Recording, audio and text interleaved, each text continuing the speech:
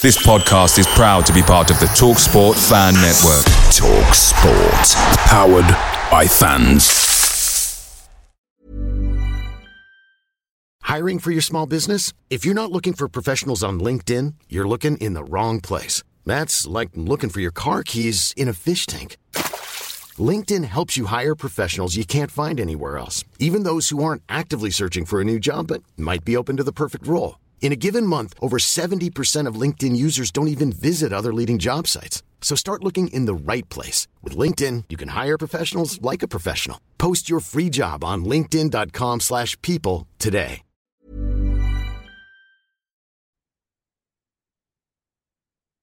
The TalkSport Fan Network is proudly supported by McDelivery, bringing you the food you love. McDelivery brings a top-tier lineup of food right to your door. No matter the result, you'll always be winning with McDelivery. So the only thing left to say is, you in? Order now on the McDonald's app, and you can also get rewards points delivered too. So that ordering today means some tasty rewards for tomorrow. Only via app at participating restaurants, 18 plus. Rewards registration required. Points only on menu items. Delivery fee and terms apply. See mcdonalds.com.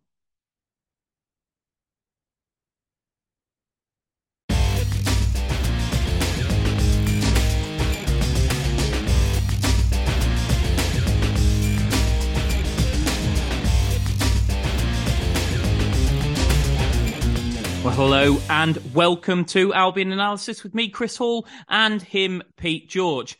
Well, we're back with, I suppose, what you would call more of a normal pod today after a couple of brilliant specials with two amazing guests, Keith Downing and Nathan Ellington. If you haven't listened to them, please do go and find them on Apple or on Spotify, wherever you get your pods. I'm not just saying this because they're our podcasts. They were brilliant, and they weren't brilliant because of me and Pete. They were brilliant because the guests were brilliant. Like, I think Pete, I think it's fair to say we both just kind of like sat back and just listened to the stories and the knowledge and the information. And I think especially with Nathan, I mean, obviously, particularly with Keith, I was there pretty much the whole time. So, there's kind of like not going to be a lot of debunking that goes on for me in terms of myths, because I was at the club at the same time. But obviously with Nathan, I joined the club in his second season.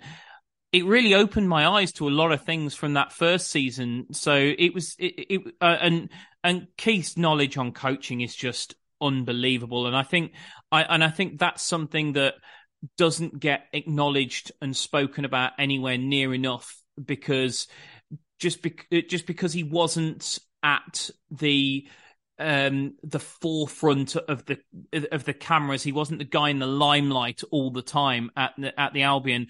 In fact, he was only in the limelight for a very, very brief period, really, whilst he was caretaker manager. And I think when you actually sit down and you give the guy a platform like we did, you straight away see just how much unbelievable football knowledge he's got. And same with Nathan, just the passion for the game and the desire to want to be the best that he could possibly be. And you could feel the hurt that it didn't quite happen for him. You just get to see a different side of these people, don't you? Yeah, I love listening to them both. I mean, with Nathan Ellington, he left at the start of the season where I first became a season ticket holder. So it was kind of like stories that he was telling was kind of like memories that I'd heard, but I didn't really like understand at the time. So I thought that was really interesting to kind of hear how everything unfolded and how disappointed he was. And I mean, he was speaking about some players that I loved in my first couple of seasons, like Kevin Phillips, and then just players that I kind of just missed out on, like Kamara and Kanu. But then Keith was brilliant as well, because he was kind of, as you say, like debunking myths of a time when I was, like fully into the Albion, and kind of just, it was, a really good time at the football club. And he was kind of giving a bit of information on stuff going on behind the scenes and stuff that you probably didn't see as just a supporter, and also just his coaching. He just seems like he'd be an unbelievable coach. It seems to have moved with the times, and not afraid of kind of more modern methods or more modern things that are coming into football, which I mean probably shows in how he's kept up with the game, and he's still working at the top level. So yeah, I thought they were both brilliant to record and to listen to them both speak. And hopefully we will have another guest on in the coming weeks. Just trying to line somebody up before I give you a name and reveal who that will be. But unfortunately, after a nice sort of like couple of nostalgic pods that really sort of like get you thinking about times when things at the Albion were much, much better, it's back to reality with a bit of a bump today. And what today's pod is going to be about is the current situation at the club. We've made some changes behind the scenes at the very top of the club. We've sort of got a new chief executive, although Mark Miles seems to have subsumed Ron Gourlay's responsibilities into his existing role. I'm not completely sure as to whether Mark has actually taken on the title of chief executive. I don't think he has. I think he is still managing director, but somebody can correct me on that one if they think I'm wrong. We will talk about Ian Pearce's promotion. Anybody who's a regular listener to the pod can take a real stab in the dark as to how that conversation's going to go. But we are going to start, Pete, with a bit of breaking news. We're recording this on a very, very warm Thursday evening in the Midlands, and the hot take at the moment has come from a article that dropped on the Athletic website around about 5 p.m. tonight, which talks about a potential Egyptian businessman and Manchester-based sports lawyer. I'm not going to embarrass myself trying to say the fine Egyptian gentleman's name because I would probably butcher it, but I'm far more confident in saying that the Manchester-based sports lawyer is Chris Farnell, who are apparently in talks to buy a minority stake in the club, and that could lead to a full takeover. Now, I'll be 100% honest.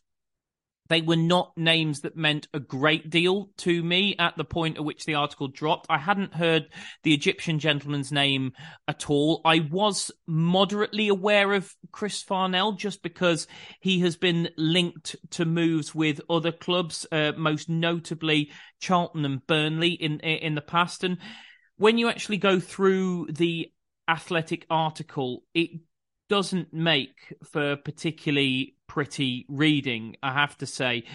He was. I'm summarising from the Athletic article fairly directly here. He was briefly director at Wigan in 2013. He acted for Leeds United owner Massimo Cellino. He was brought in by Bury's management to try and save the club before they crashed out of the EFL. Don't quite know how far before that happened he was brought in and whether he actually had a chance of saving them. But the real concern is around what happened with Charlton, Pete. And straight away, Charlton fans have been onto Twitter, and I've seen a few posts from them to basically. And I do like this about football, that you know it's very easy to at times in football be quite tribal.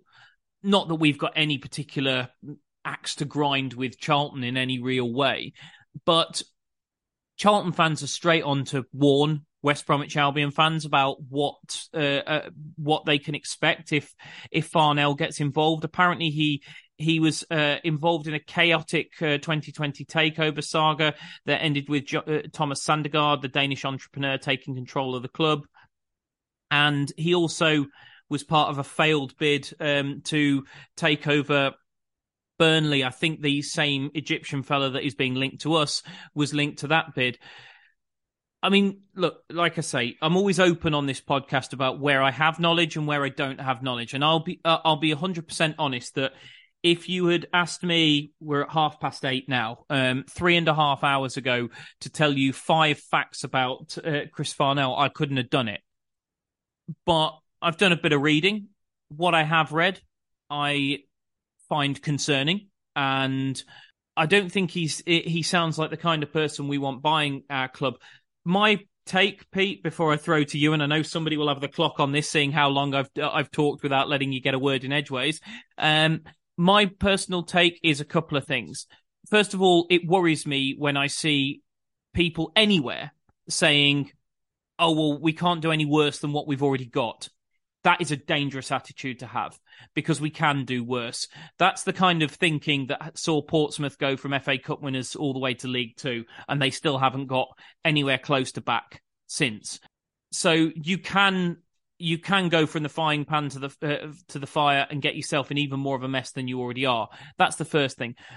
The second thing is that, look, it's amazing that we have raised so much attention about the club's situation, and I can't thank Action for Albion enough for the work that they've done, and we would be in a much worse situation if it weren't for Action for Albion.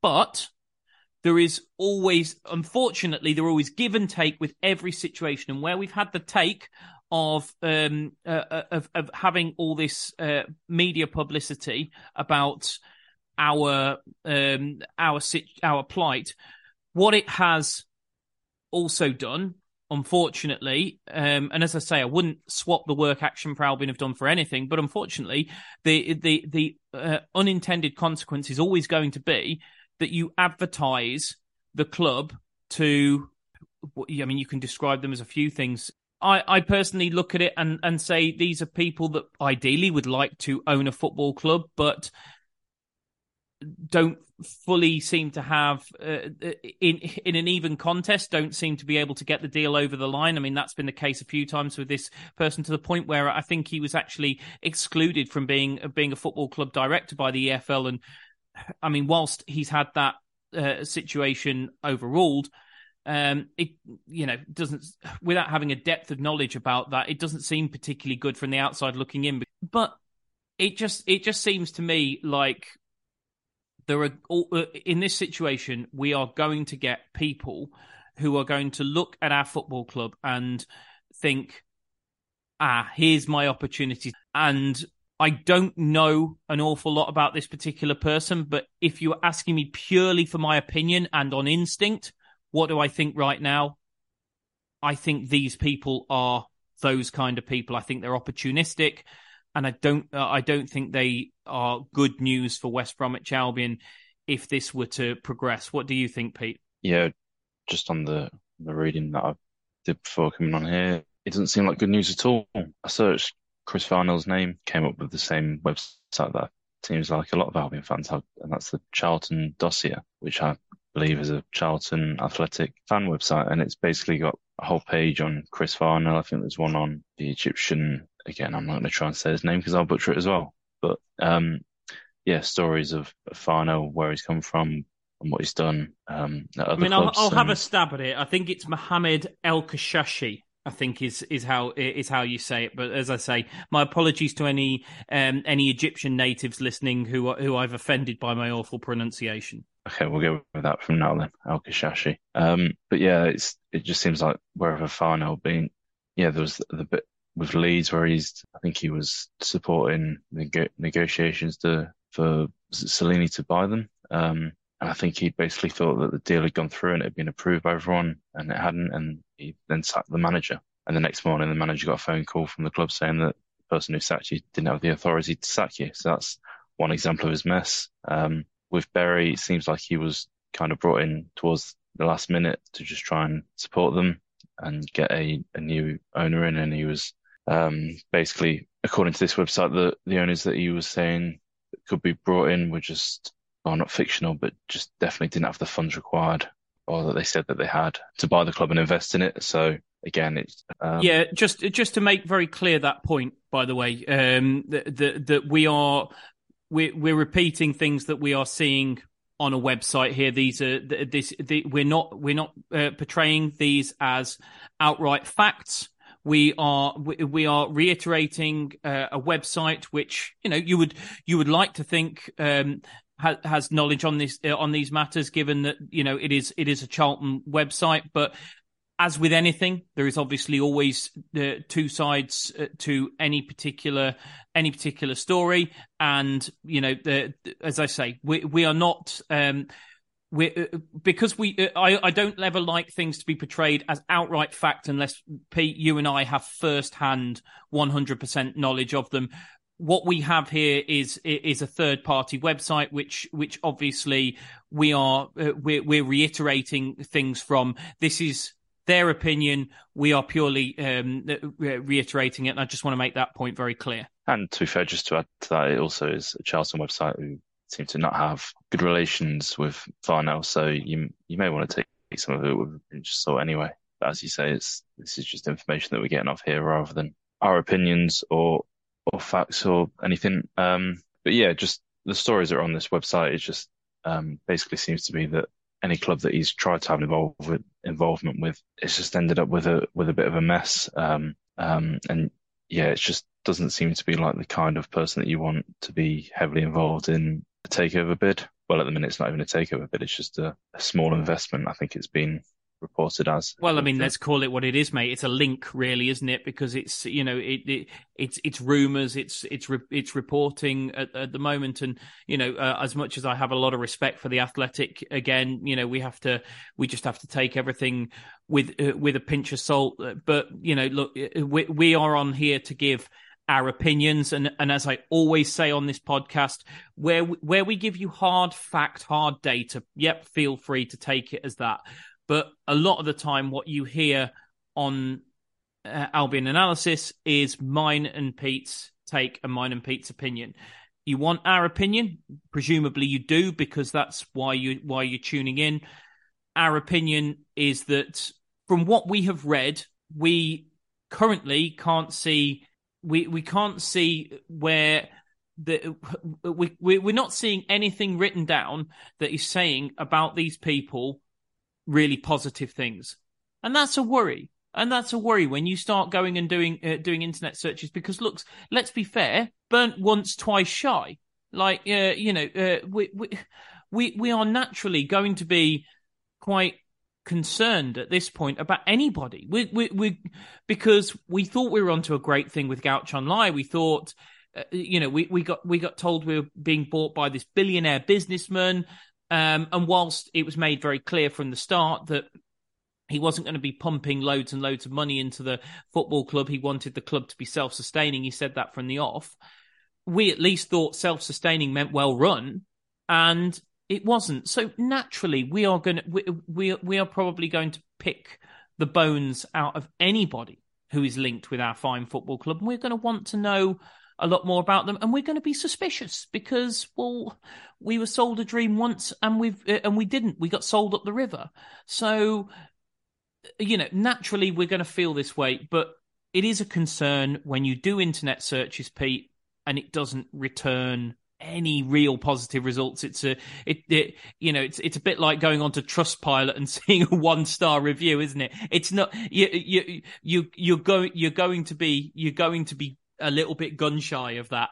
Yeah, and I think the other thing is that in terms of people that want to get involved with football ownership, there seems to be at least 10 bad ones for every good one that you get. So yeah, you do have to, when there are links, I think the first thing that I would do is to kind of search the names and see what past they've got, see what history, what people have written about them, and kind of go from there, because there's been so many examples, just in recent years of ownerships just ruining clubs, and it seems like we're heading that way at the minute anyway. So yeah, but I take it you're of a similar opinion to me, Pete. That and this is not directed at this particular link. This is just a general point that it's not a matter of our ownership is so bad that anything else is better. The next, we're an oil tanker that needs turning around. You know, we're a juggernaut that needs turning around, and that is a slow and steady process. And what we need is someone with patience and expertise and a plan to come in. And if the as bad as lie, it's not lie. Let's be honest. It's whatever this awful tangled web of an ownership structure that we've got. Whoever the owner is, I'm fed up of saying lie as if he actually is the owner of our football club, because it certainly doesn't appear that way from from the wonderful work that Action for Albion did putting that ownership structure up. It seems like it's much more convoluted than that. But as bad as our current ownership is, if the next one is bad as well. We end up the juggernaut ends up carrying on in the same direction, and the more it carries on, the more it picks up pace. Yep, I'm going to ride the heck out of this metaphor, and it's just going to be harder to stop and harder to turn around. So I am not buying into this. Anyone is better than the current owners, because that might be true, but if they're not a lot better, we don't turn the juggernaut around. And I kind of feel like I don't know enough about the finances to know whether the ship has sailed on turning the juggernaut around, Pete. But I like to believe that if we got somebody better in, and by better, I don't mean Bill Gates. I mean somebody competent, somebody who will run the club properly with the club's best interests at heart. I think we could be in for a few years of kind of like almost, austerity, kind of like cutting our cloth accordingly and making sure that, and probably not a lot of success. Certainly not at the kind of levels that we've got used to. But I think we could slowly turn it around, a bit like, Sunderland have, for example, to just pick a club out of. I mean, hopefully we don't drop that far, but as Luton have, God forbid we should ever drop as far as the National League. But let's be honest. Look, we've seen Coventry go to League Two. We've seen Portsmouth go to League Two. We've seen Bolton go to League Two. We've seen Notts County and Luton go to the National League. It is not out the question that if we get this one wrong, we could tumble through the divisions. We've got to get it. We've got to get it right now. Like, how Ipswich have got it right, how Derby seem to be starting to come back and turn that around, how Coventry ended up dropping as far as League Two, but they've turned it around. They're coming back now. We've got to turn it around early enough that we don't end up just being an absolute crisis club and tumbling through the leagues, which I just feel is very possible, Pete. Yeah, it would be nice to suddenly find out that Bill Gates has always been a West Brom fan, but I think that's quite unlikely. Yeah. I think we could be we could be hoping a little bit there. But yeah, I definitely agree that obviously we want lie out, but it's not just lie out for anybody. You still have to have somebody decent come in. There's no point having lie go out and then having somebody come in that's just as bad, or even have somebody come in that's marginally better, because that would still be terrible for the club. You need a change that's actually going to impact the club in a positive way. And that's not just you're not going to get that by just, accepting any bid that comes along. Obviously, Lie and the owners are going to want to get the most money back from their initial investment. Well, that's the concern, isn't it, Pete? That they're not going to care about what happens to West Bromwich Albion after they sell it. The current owners are not. They don't seem to care very much about what happens to West Bromwich Albion whilst they own it. So they're certainly not going to care what happens to West Brom after they've sold it. So I personally can't sit here and expect a great deal of due diligence off them. I just expect them to take somebody who can afford to pay and is prepared to pay what they want them to pay. And I feel like there is a huge the positive here, and I am going to find a positive because we've been blooming miserable for the start of this podcast. The positive here, even if our personal opinions, and it is just that, is that we're deeply unsure about this Farnell bid. The positive here is that at least there is some talk of us being sold, which has not been the case for a very long time. There's been very little sign of Lie or whoever the owner is moving on. At least now there is conversations, there is reports, there is rumours of us, and it feels like maybe that cog has started turning, which needs to. So that's a positive. But when we get to the point where we do have somebody who genuinely wants to take majority ownership of our football club, I can't expect that the current ownership are going to worry about are these people going to do right by West Bromwich Albion in the long term? Their main concern is going to be how much you're going to pay us for West Brom.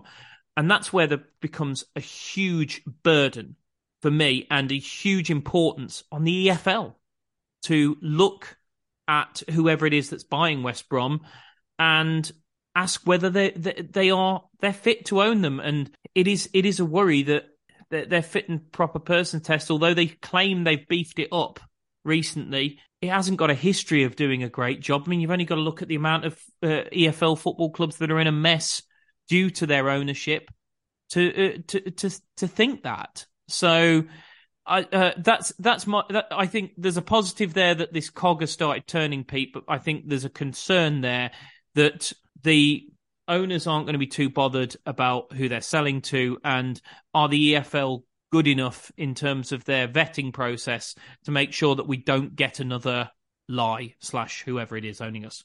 Yeah, I think that's probably the only real positive you can take from it at the minute, is that the owners do seem to be open to offers or investments. But yeah, if they get an offer that meets their valuation, then they're just going to sell it to the highest bidder after that, aren't they?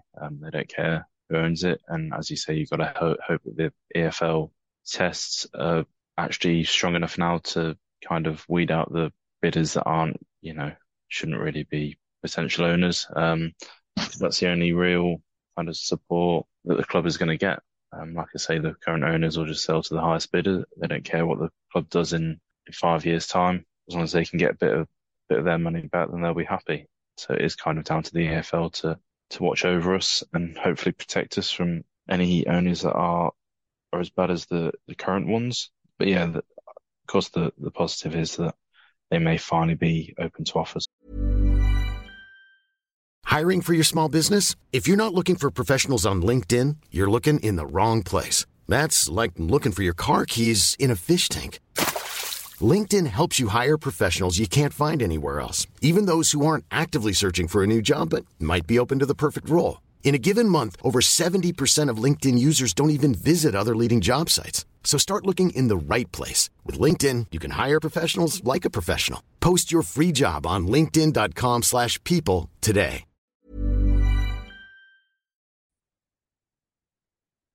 Away days are great. There's nothing quite like playing at home, especially with Albion's home record under Carlos Corberán. The same goes for McDonald's. Maximise your home ground advantage with McDelivery. You in? Order now on the McDonald's app.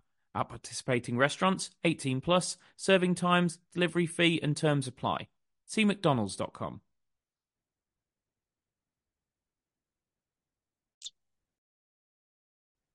But moving on, and to be honest, we decided to do this podcast before that news dropped, so that was obviously never in our plans to even talk about. So getting on to the stuff that we were actually planning to talk about today, and that is the changes at the top of West Bromwich Albion. Now, as I say, we have seen sort of a change of CEO. We've seen our CEO walk away, which apparently has actually been in the offing for some months. It's just been an incredibly well kept secret. There aren't a lot of those in football, and it's quite impressive. They actually kept the fact that Ron Gourlay had resigned quiet for as long as they did. I'm,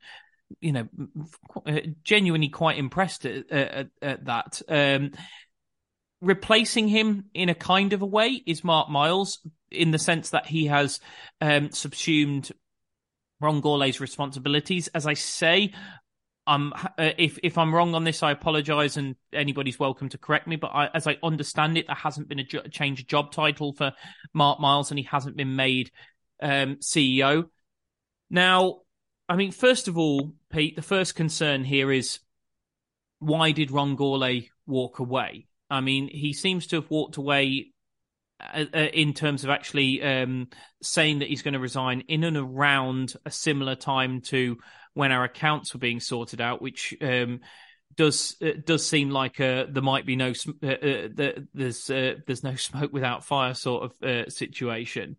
But also there's the quote that Elias Burke brought up from him from some months ago, which was when he was asked about more money going out of the club, and he said, if more money goes out of the club, you'll know, because I won't be here. Well, look, I could be adding 2 + 2 and making 5 here, but he's not here anymore. So does that mean that more money's gone out of the club? Look, we don't know the answer to that question because unfortunately the financial reports run a year behind. So if money has gone out recently, we won't find out till next year, which is frustrating. But and Ron Gourlay is. I'd be deeply surprised if he wasn't under a non-disclosure agreement. So he's not going to go and talk about these things publicly, and nor can you expect him to. So the reasons why Ron Gourlay walked away will remain shrouded in mystery, and we can only speculate as to those. As for the man stepping into the breach, Mark Miles, I'm always very open on this podcast where I have relationships with people, or I have what might be considered conflicts of interest, and it's fair enough. I worked with Mark. I worked with Mark during my period at the club between 2007 and 2014. I had a good relationship with Mark while I worked at the football club. He and I got on. I liked him. He was, I think I'm right in saying he was our head of facilities or something like that then. And when I see Mark around, which is extremely rarely these days, although I did see him a few weeks back when Pete and I played on the pitch, we're always civil. We have a nice chat. We catch up briefly, and then he goes about his business. So he's not somebody that I have a bad opinion of in any way, shape, or form. As I say, we've always, in my experience, had a good relationship, and I think it's important that I'm upfront with that before I make any further comments, because I don't if people are going to accuse me of any sort of bias, I'm going to be upfront and say, look, this is a person that I've never had anything particularly bad to say about in my experience, as I find. What I would also say is, though, I haven't worked with the guy since 2014. So that's 9 years. I have no idea what he has done in the 9 years since I worked with him, what skills he's learned, because, in those 9 years, I wasn't qualified. 9 years ago, I wasn't qualified to be any sort of a teacher. And now I run a university program. So I'm a program leader from a university course. So people develop in 9 years, and it's important to say that. So Mark might have some skills that fit that role. I honestly don't know. I don't know about his suitability for the role, so I'm not going to talk about that. What I am going to talk about is what I am confident that I know about. And that is, first things first, every time somebody at the top of our football club walks away, Gourlay hasn't been replaced. Mark Miles was already in situ at the club, so we've just added more work to somebody's workload who was already being paid by the football club.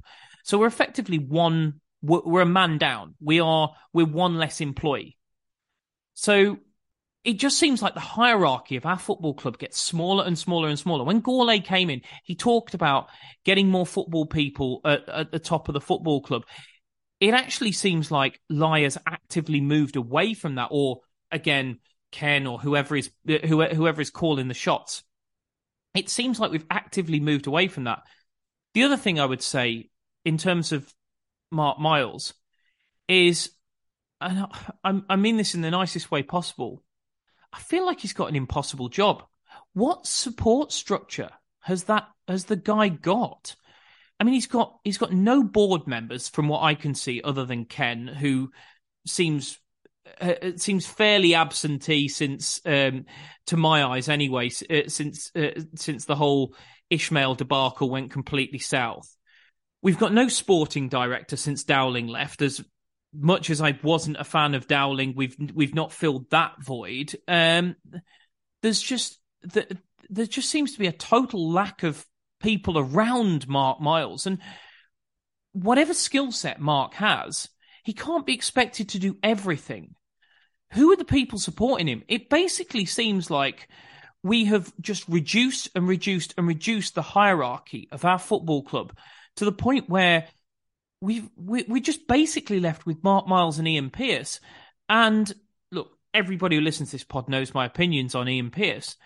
But equally, what chance have those two guys got? There doesn't seem to be any support structure, and there doesn't seem to be any interest from the people owning the club to actually build up a real support structure within that football club, within the hierarchy, to make sure that we've got a series of experts, because that's what you need.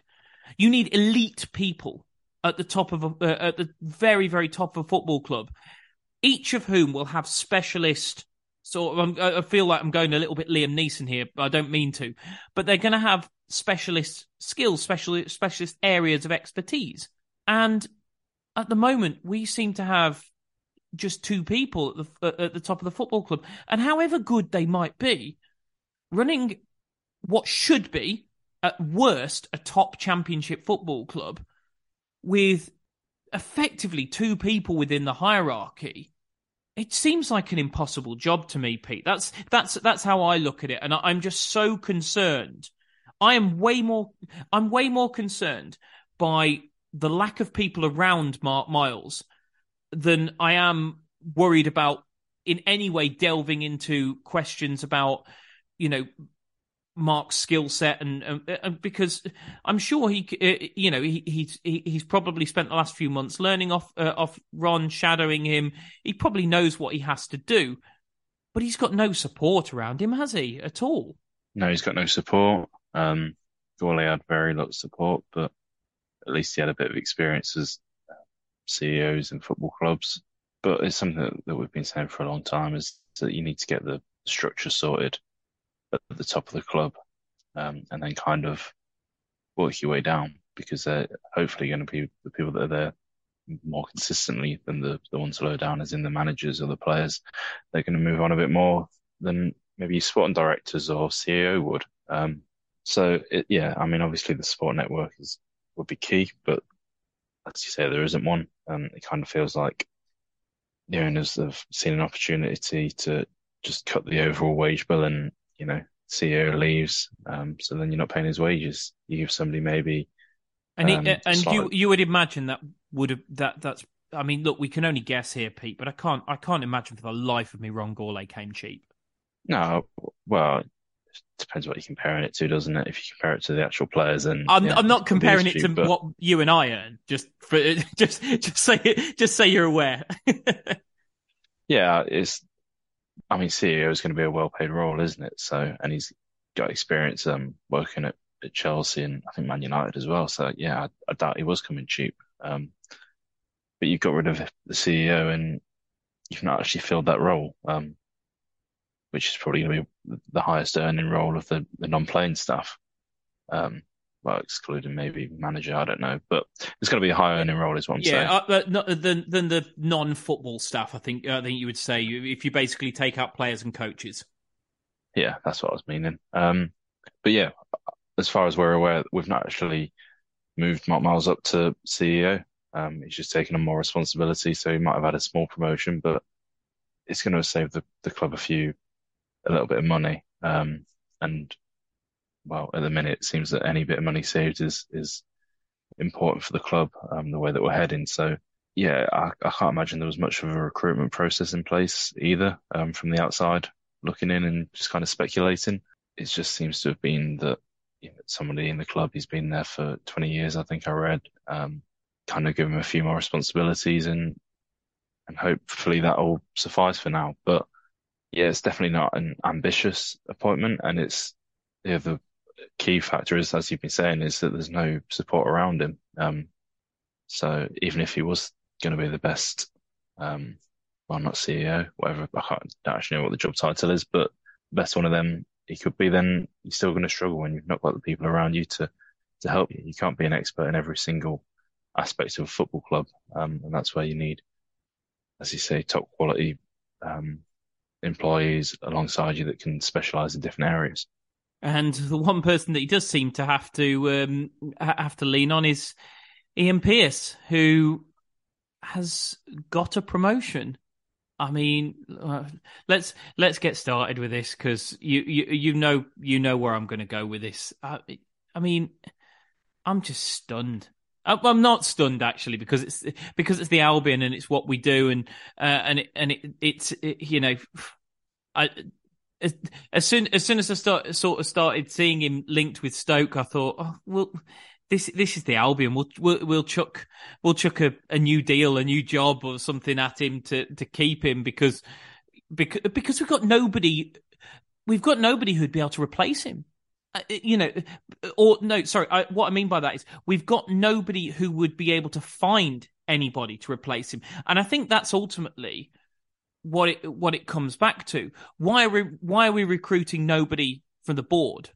Because we've got nobody who can find the right people. Why have we not hired a sporting director since Luke Dowling left? Because we've got nobody who can find them. Why are we desperately clinging on to a now head of football operations who doesn't seem to do very much of anything at all to my eyes? Because because for fear that we wouldn't be able to actually replace him, that we wouldn't have anybody who can find anyone to replace him. And Pete, I'm just absolutely stunned that we've gone down this route, because and reading his interview on the club website did not make me feel any better. Let me start you off with this. I mean, the fact he mentions about 3 times in the blooming thing what a good relationship he has with Carlos, like that's a credential of his. I mean, we'll do very well to keep hold of Carlos very long with the mess that's going on behind the scenes. But one of the questions on the website was, can you give us an insight into what your new responsibilities will include? His answer, anything to do with football at the club, I'll have my hands on it. I'll be reporting into Mark Miles and the rest of the board constantly to update them on our progress with the aim of moving things forward this season. Now, as I say, I'm a university lecturer in football journalism because that's my background, and I constantly mark essays from students. If one of my students had written that, I would straight away be annotating it with, how are you going to move things forward? Be specific. Give details. Also, and I would then be annotating the top sentence, anything to do with football at the club. Are you picking the team?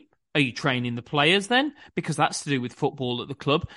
I mean, it's an answer that screams, I don't know my job and I don't have a plan. That's what that says to me. I'm sure it's not what he meant, but the fact that he couldn't give a more complete answer than that to an extremely simple question that he was obviously going to be asked in that interview, what is your job?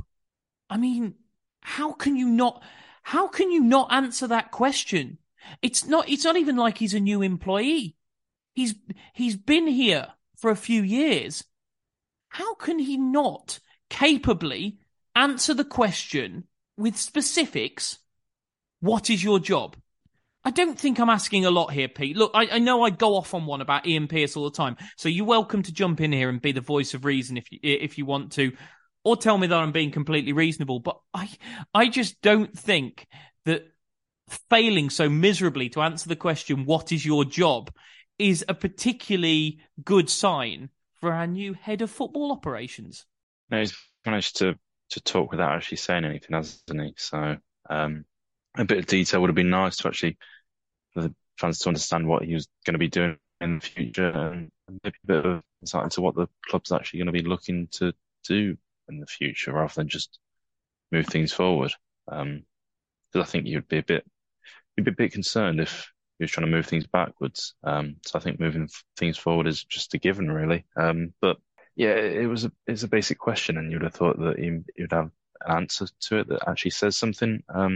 And yeah, I think supporters reading it would have definitely valued a bit of information into what his role actually entails and what he's going to be doing. Just moving on and just sticking with that interview. What are our transfer plans for this summer? He said we need to match the coach's ambition for doing the best we can and trying to build a team that can push for promotion and playoff places in what is a competitive league. Again, a lot of words, not a lot of substance. Then he goes on to say, in Jed Wallace, John Swift and OK Koslu, I believe we signed the 3 best free transfers last year. This summer, we'll be looking at that market again and seeing what's available, but we'll be utilising the loan market too, which is very important for teams in the Championship and can be a good tool for progression. We'll be assessing both of those markets, and another example of business we'd like to do is Brandon Thomas Asante, who's been brilliant for us and built a good connection with the fans. We'll be looking for those types of signings as well. Now, again, just picking the bones out of that. Okay, yep, completely get you got the 3 best free transfer signings of last summer. You did also pay them incredibly large sums of money and put them on long contracts, though. We got those 3 free transfers, particularly Wallace and Swift, because we paid big wages. That's not something you're going to be able to do this summer. So, look, we did a podcast at the end of last season, and straight away we said Wallace and Swift. It was not rocket science. I'm not being funny. If 2 guys who, I mean, Pete has access to more tools than I do, but if a guy who uses transfer marked FB rep and who scored can find 2 main transfer targets, then it doesn't really mean that much in terms of Ian Pearce's reputation as a head of football operations, that he picks out the same guys that we do. It just means he's gone for the obvious targets, which is fine to a certain degree because they're good players and they're good players in this league. And okay, Koslu was somebody known to the club. And again, why risk it on somebody that you don't know when you can sign a player that you already know is good, you already know is going to fit into the area, that you know is a good lad around the place. It makes a certain degree of sense. But you can only do that if you can throw wages at them. We can't do that this summer. So straight away, I don't see that highlighting Wallace, Swift and Yukoslu is in any way an indicator towards our business this summer, because we can't go for the same frees. We can't go for the ones who are going to be able to command. I could get proved wrong, but I don't think we'll be able to compete in the mix for someone like Ryan Manning, for example, who I think is probably, in terms of wages, probably going to be one of the most expensive Championship frees around this summer. Then there's this line about the loan market. We'll be utilising the loan market too, which is very important for teams in the Championship and can be a good tool for progression. Well, if it's such a good blooming tool, why haven't you signed any loans in the last 2 years? We signed Mark Albright. You haven't signed a single... correct me if I'm wrong, Pete, but I don't think we've taken a young player on loan since Grady Diangana. So if it's such a good tool, why... You've been here. You've been our recruitment guy for the last 2 years. Why haven't we been doing any of those signings? And then the last point on another example of the business we'd like to do is Brandon Thomas Asante. Well, you can't sign him again. I realise what he's trying to say. He's trying to say, can we pick up players down the leagues for lower transfer fees who have the real drive and desire to step up and go up a level? I know I'm being slightly pedantic in saying what I'm saying there.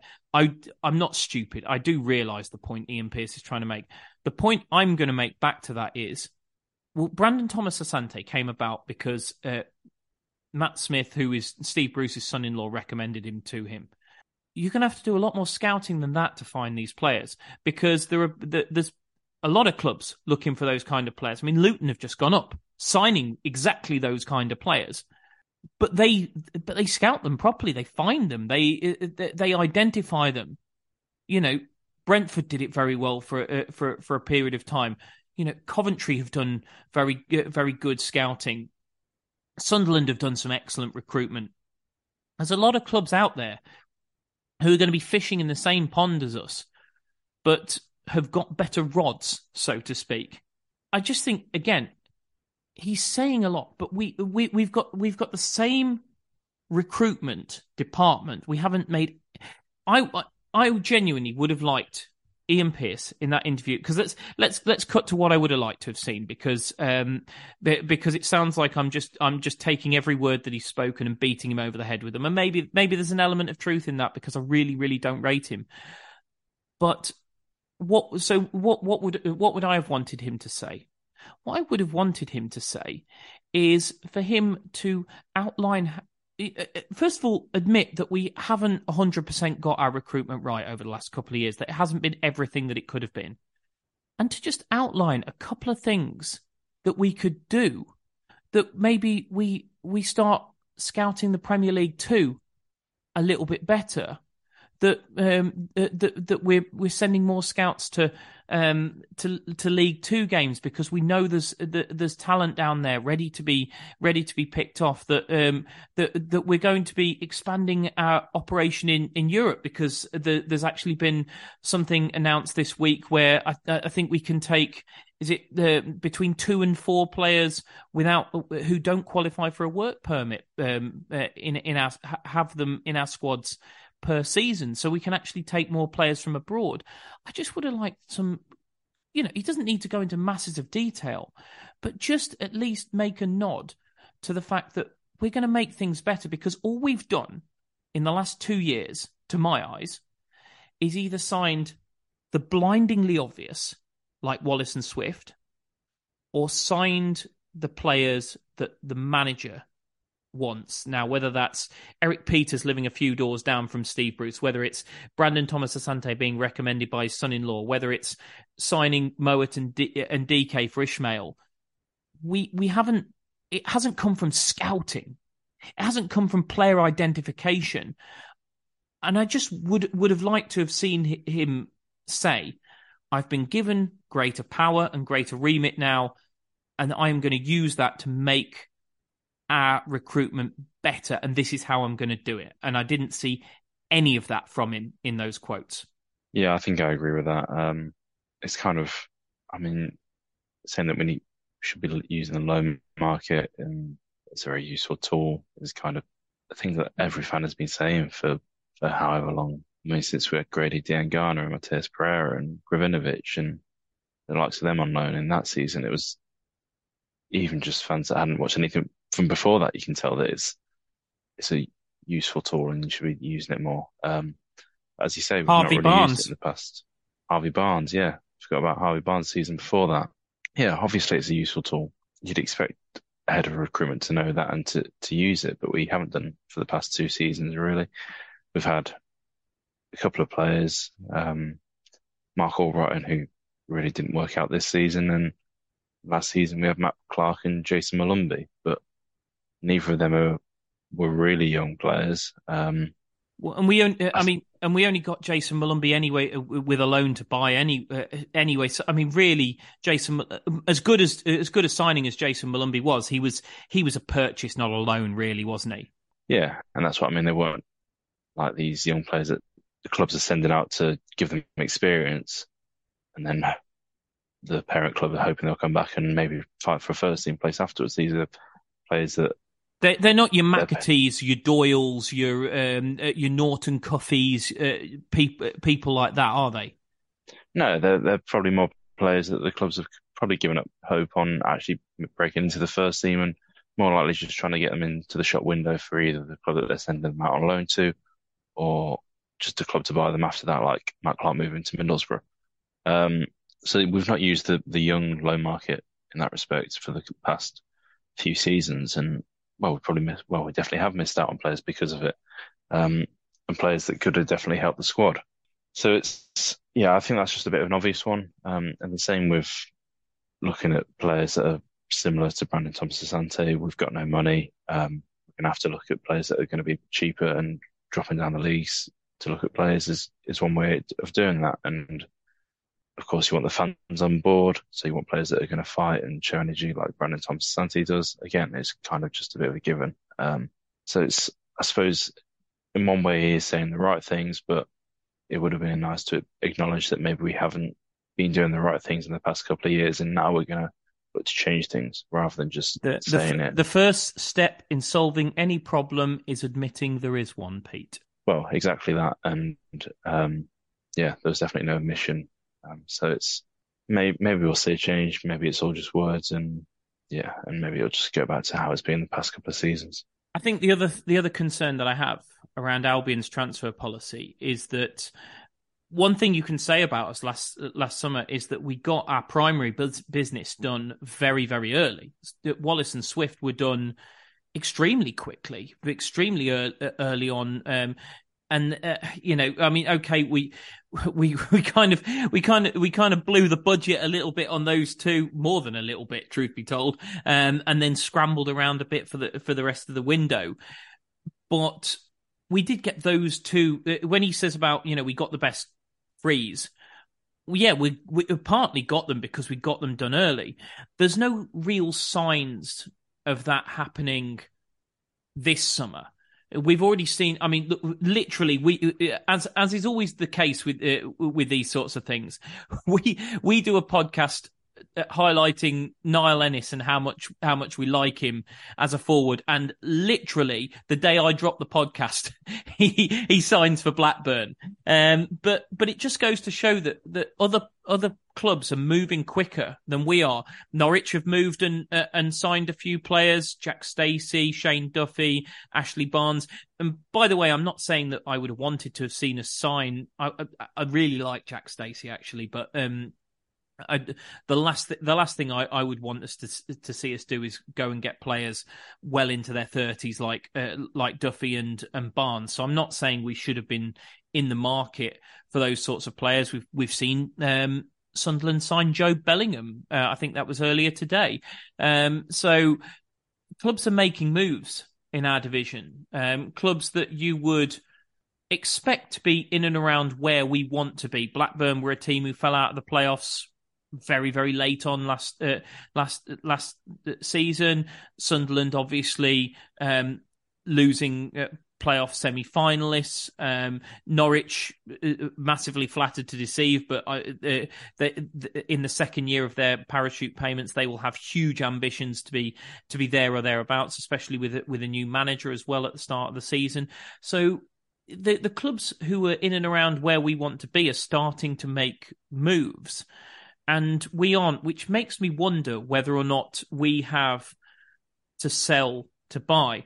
And I do have a little bit of information in this particular area. And I don't feel particularly guilty in saying this, because normally this is a sort of thing that I would keep to myself, because I don't like in the know accounts sort of like undermining the club's transfer business, just because I've worked in the PR of a football club, and I know that it is difficult when transfers get out, that it can sometimes undermine them.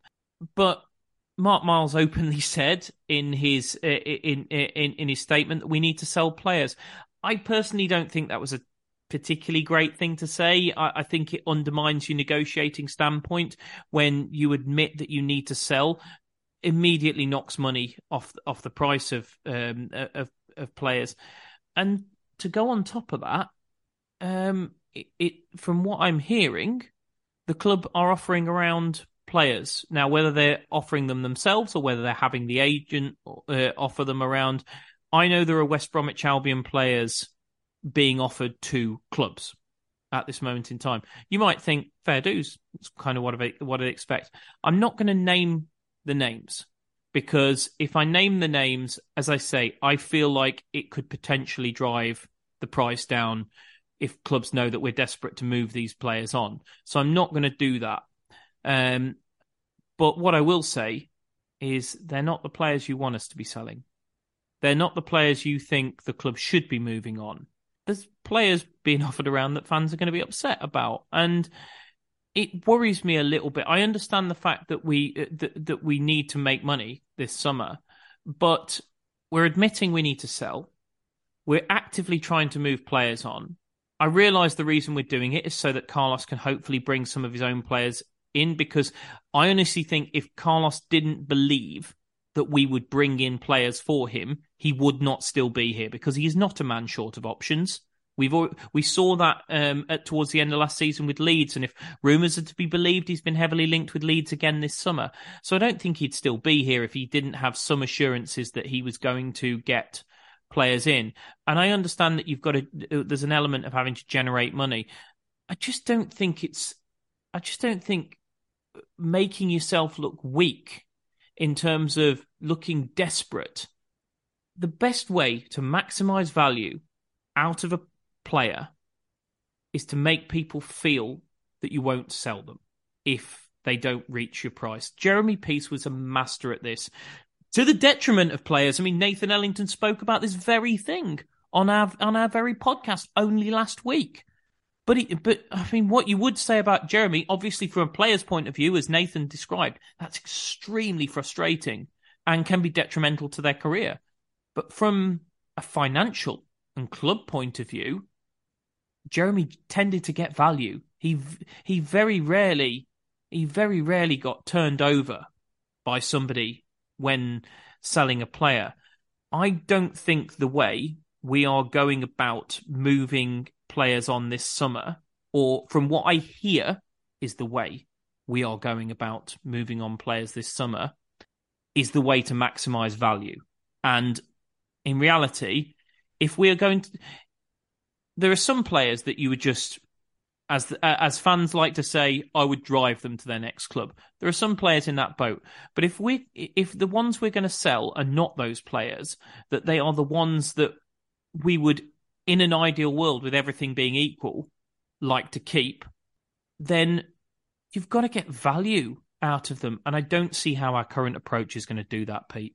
No, it's probably not a strong position to put yourself in to say that you need to sell to buy. But then at the same time, I do think that most clubs would probably be aware of the financial situation, know that we are pretty short of cash. But yeah, you're kind of just egging them on by saying that you do need to sell players, and they'll be looking to get players a bit more cheaply than maybe they would have done initially. But I mean, I suppose the other side of the coin is that you might be able to start a bidding war for a player just by driving up the interest. But well, again, to counter that is that not many clubs have got much money to start a bidding war with. So, and that's exactly what I was going to say to you, because the reality of the situation is, how many of our players are going to move to the Premier League?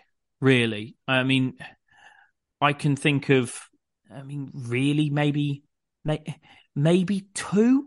If we wanted, I can think of two off the top of my head that maybe Premier League clubs would want to take. In reality, the rest of them, if we're trying to move them on, we're probably trying to move them on to other Premier League clubs. I would suggest that other Championship clubs.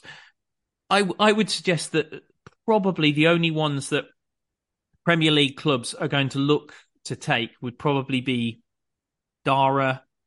That they would probably look to take John Swift if the price was right, on a little bit of a gamble, and possibly if they needed a goalkeeper, they might look at one of our two keepers. I honestly don't see. If DK was fit, maybe I'd put him into that bracket, but he's not going to go anywhere this summer because nobody's going to buy an injured bloke. So beyond that, Pete, I think the rest of them, I think you're probably looking at Championship interest all the way through, aren't you? Because they're either the wrong sort of age. Someone like, I think Wallace has got the quality to actually play in the Premier League, but his age, he's a gamble for a Premier League club to give 3 years to, and they're not going to get any money back at the end of that, because he's just going to be too old to sell.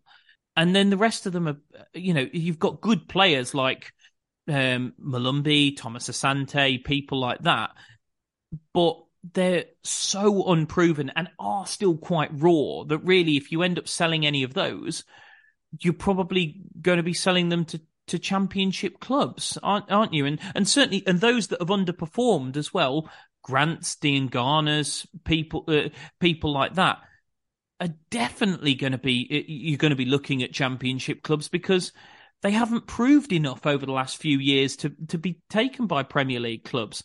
I've named a lot of players there. As I say, the ones I've heard rumours about, it's a very limited number of players, and I'm not necessarily saying whether they're any of those that I've just named. Yeah, it's a difficult situation when you've got players that are probably not good enough to play in the Premier League at the minute. And you're trying to move them on, because, as we seem to keep saying, not many clubs in this division have got much money. So bidding wars for your players are probably pretty unrealistic, especially when a fair few of them are in comparison to the rest of the division, reportedly. Well, that's another point that we haven't really touched on Pete, is the wages that we've paid over the last couple of years are prohibitive. I mean, okay, those that have come down from the Premier League have probably had a 50%. Have had their wages cut in half by relegation, because that's a fairly standard clause in most contracts, that you have two numbers for your wage, one for the Premier League, one for the Championship. But nonetheless, I mean, if you run, hypothetically speaking, 40 grand a week in the Premier League, which by today's standards is not a terribly high Premier League wage, you're still on 20 grand in the Championship, which is a massive Championship wage, isn't it? Yeah. So that's where it becomes tricky as well, and then you kind of got to find the balance of, is it worth getting rid of them for a cut price just to try and get them off your wage bill, or do you hold up for a bit more? But it's going to be a bit more difficult to get a bit of money, because teams aren't going to want to pay transfer fee as well as high wages. And obviously the players aren't going to want to leave. They're going to be taking a cut in their wages. So it's a very difficult situation. And I think, well, the only way that we get out of it a financially secure way is that we get promotion to the Premier League. But the difficulty there is that we don't seem to have any money at the minute to buy players with. And as has been said, we need to sell before we buy. So it's going to be a very tricky season, I think, because it's probably going to be frustrating as well, because we do have some very good players in the squad, and it just feels like we just need a couple more brought in to give us a squad that's good enough to really challenge for promotion, especially under Corberan. But well, I mean, just to kind of just pick up on that point, Pete, and maybe because we're coming towards the end, maybe just end on a bit of a positive. That, I mean, if we could keep the majority of the players, or maybe say we do sell a couple, but bring in 10 mil, just plucking a number out the air for two players, which is not out of the question. So, say 7 mil for somebody and 3 mil for another, and that sort of clears the decks a little bit in terms of the not having to be a fire sale with the rest of the squad. You look at, if everybody had been fit at the end of last season, I think we'd have made the playoffs. I think we'd have made the playoffs with something to spare, to be honest with you. I think we would have been. I think we'd have probably finished just below Borough, to be honest. If our players had stayed fit, and we did have a ridiculous run of injuries towards the end of last season, so I'm not making excuses here. It just was what it was. I feel like, if rather than selling off everybody, if we've obviously got rid of one or two off the wages, likes of Livermore, Brian, have gone. That's obviously saved a few quid. But I think if you sold somebody for two players for decent money, if you can replace them with 3 or 4 cheaper players, I think there's enough in the rest of the squad. Plus, you've got Caleb Taylor coming back from loan, who looks very capable. So, I mean, I've just said Dar O'Shea's one that I feel could go to a Premier League club. If Dar O'Shea went to the Premier League and you replaced him with Caleb Taylor, but used the Dar O'Shea money to strengthen other areas of the squad, I could see the logic in that, and I could see how potentially we could end the window stronger than we started it. My concern is that it doesn't stop at 1 or 2 players, and that we take whatever money comes for whoever. And obviously, really important players are some of our top earners, your Swifts, your Wallaces. And I think if they go, they will be, with the wages we will be able to pay, I think they will be virtually impossible to replace. But I think if you could sell 1 or 2 for decent money, plug a couple of gaps with young players coming back, and spend the money wisely. And this is always therein lies the rub moment, because we haven't done this well recently. Spend the money wisely, getting young players who are going to appreciate in value into other areas of the squad that need strengthening. I feel like we could end the window in a better position than we started it. Do I think that'll happen? No, if I'm honest, because I don't have a lot of faith in the recruitment team to find the value, because you've got to remember everybody else is looking at these players. If you're only looking at the obvious ones, everybody's going to be looking at them, and they'll go to the highest bidder. They will go to the highest bidder, and where that's been us in the past, it won't be us this summer. Where that's how we got Swift and Wallace. That won't be us this summer, because we haven't got the money to do it. We haven't got the money to blow other teams out the water. So I don't think it'll happen for that reason, and I am really worried that the sales don't stop at one or two players. And I think if we start trying to turn over half a dozen players this summer, or even, God forbid, like we actually did successfully in Tony Mowbray's first summer at the club. I think it was 10 in, 11 out. But we did that with Dan Ashworth there, and with a really great recruitment department, and still Premier League money behind us. We could do that then. We could get away with doing that summer. We can't get away with doing that this summer. So that's where I am, Pete. I actually do think there's an opportunity here. If Albion can sell wisely enough a couple of high-value assets and reinvest at least some of the money in the right areas of the squad, I think we have an opportunity to end the window stronger than when it started. But do I have faith in the competencies of the people doing the recruitment? Do I have faith in the fact that the owner or owners won't ask for more and more players to be sold to recoup as much money as possible? No, I don't. And that's where my worries lie. Yeah, that's what I was going to say as well, is that even if you do sell two players and you bring in 10 million, you're making the assumption that 10 million then gets spent on bringing players in, when in recent history of the ownership, it could be taken out of the club.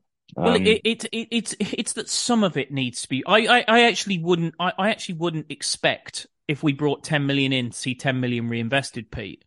But if we brought 10 million in and we had a good enough recruitment department to find cheaper players. I mean, Brentford have Brentford, for the years they were in the Championship, they sold the likes of Morpay and Ben Rama and Ollie Watkins and people like that. They didn't reinvest all of that money by any stretch. They spent a portion of it, but they spent it intelligently.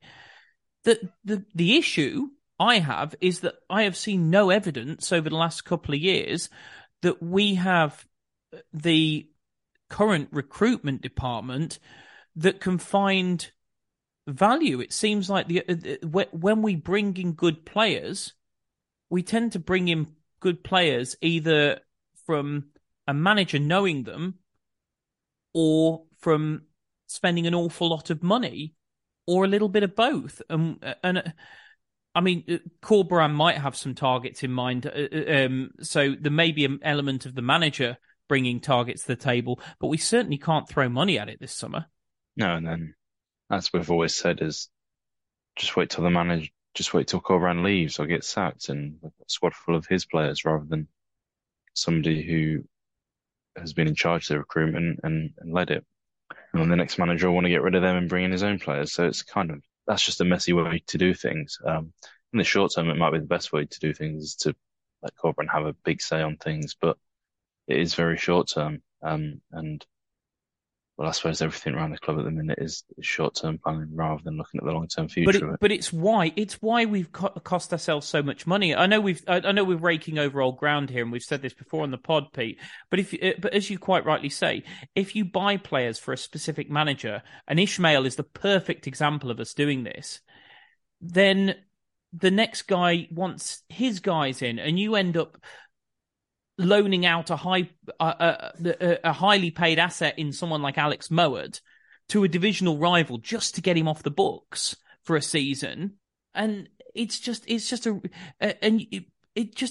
not only ends up being bad recruitment and a bad way to run a football club, it ends up being really expensive. I think it's worth saying that for as much as Lai has appears to have, well, he certainly has taken money out of the club because he owes us 5 million and then whatever else possibly. I think that is a concern. It's a huge concern. But we've wasted a lot of money as well, haven't we? Yeah, of course. And again, that comes down to having the right people in the right positions at the top of the football club. If you can't get that structure sorted, then you're going to waste money along the way. You know, clubs like Brentford that have gone up and Brighton had got it right from top to bottom, and things just seem to run very smooth and seamlessly. And if you can get that structure right, then there's a lot less wastage.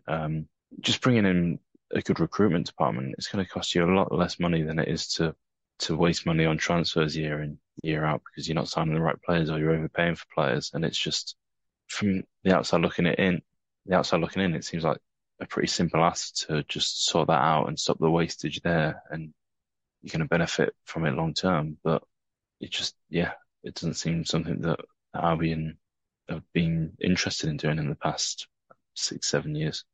And to be honest, I think we'll leave it there for this evening because, well, first of all, it's getting late, and we all know that if we go down this particular route, Pete and I could go on for forever because it's something. In fact, I'm almost getting a sense of deja vu, Pete. That I feel like we had exactly this conversation at almost exactly this time last year, and it is just frightening how little our club has advanced itself in 12 months. I mean, you know, Ian Pearce talks about moving things forward. Well, wouldn't that be a fine thing? Because we are having exactly the same conversation 12 months on. And I think you said almost exactly those words this time last year, that it will cost you a lot less to build a recruitment department than it will to constantly waste money on players that aren't right for your football club. And we don't like repeating ourselves on this podcast because it's boring. You know, we don't want to hear ourselves say the same things over and over again, and you guys don't want to hear us say the same things over and over again. But if the same things remain the case, what else can we say? What else can we say? And I think the proof of the pudding there is in the eating, that Pete has basically just said the same thing that he said around this time 12 months ago. Why has he said it? Not because he hasn't got anything better to say. Pete has many wonderful things to say. It's because the club in 12 months, there was all sorts of promises from Ron Gourlay that we would sort out the football structure of the football club, and we haven't moved on one iota. And that in a nutshell, everybody, is why Pete and I are so worried about this summer and where we're going to go. It's not because we like to get on at people. It's not, as much as it might sound like I like to get on Ian Pearce's back. I would so much love for that guy to make me look so stupid and do an amazing job this summer. And that I would love to have to come on to a podcast, like whenever the window shuts at the end of August, and apologise to that man. And I tell you what, if he nails it, I will do that. I 100% will do that. Because I would be apologising with a smile on my face, because all I want is the best for West Bromwich Albion Football Club. But at the moment, all I see is a continuation of, it's not even mediocrity, appalling practice, absolutely dreadful practice.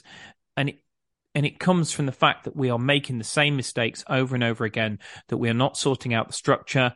And that's where the attention needs to be. That's where you need, as Pete says, that's where you need to be spending your time and your money, because you recruit a good sporting director, a decent head of recruitment if you feel Ian Pearce isn't the man, and we all know that I don't. And you sort out the scouting structure and you start finding players. And I tell you what, you will save so much money in every other area, and you will have made that money back in absolutely no time, because you've only got to find one gem. Brentford find how many? You've only got to find one Neil Maupay, one Said Benrahma, one Ollie Watkins, and bish bash bosh, you've made yourself 30 million quid. Like that, because that's how much Premier League clubs pay for footballers. and you ain't spent 30 million quid on a recruitment structure. And look, I know it sounds like we're being mega negative, but it's because we see no progress. And the reason I sit here and pick apart an interview from Ian Pearce is because I see no plan.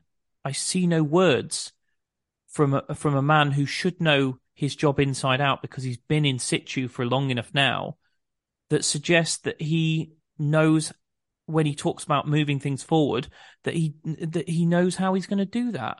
And all I want to see is evidence of progress, is building a structure that is sustainable for the future. And I just want to hear somebody who's got a plan. That's all I want. It's not a lot to ask, in my personal opinion. We'll leave it there for today. Thanks for listening, and up the Baggies.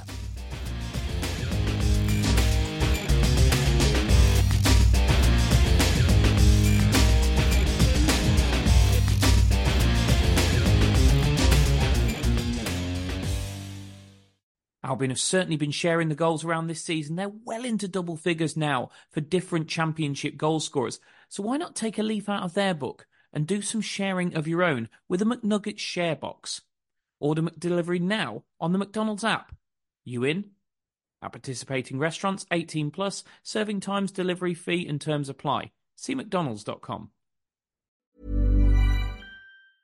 Even when we're on a budget, we still deserve nice things. Quince is a place to scoop up stunning high-end goods for 50 to 80% less than similar brands. They have buttery soft cashmere sweaters starting at $50, luxurious Italian leather bags, and so much more. Plus, Quince only works with factories that use safe, ethical, and responsible manufacturing. Get the high-end goods you'll love without the high price tag with Quince. Go to quince.com/style for free shipping and 365-day returns. This podcast is proud to be part of the TalkSport Fan Network. TalkSport. Powered by fans.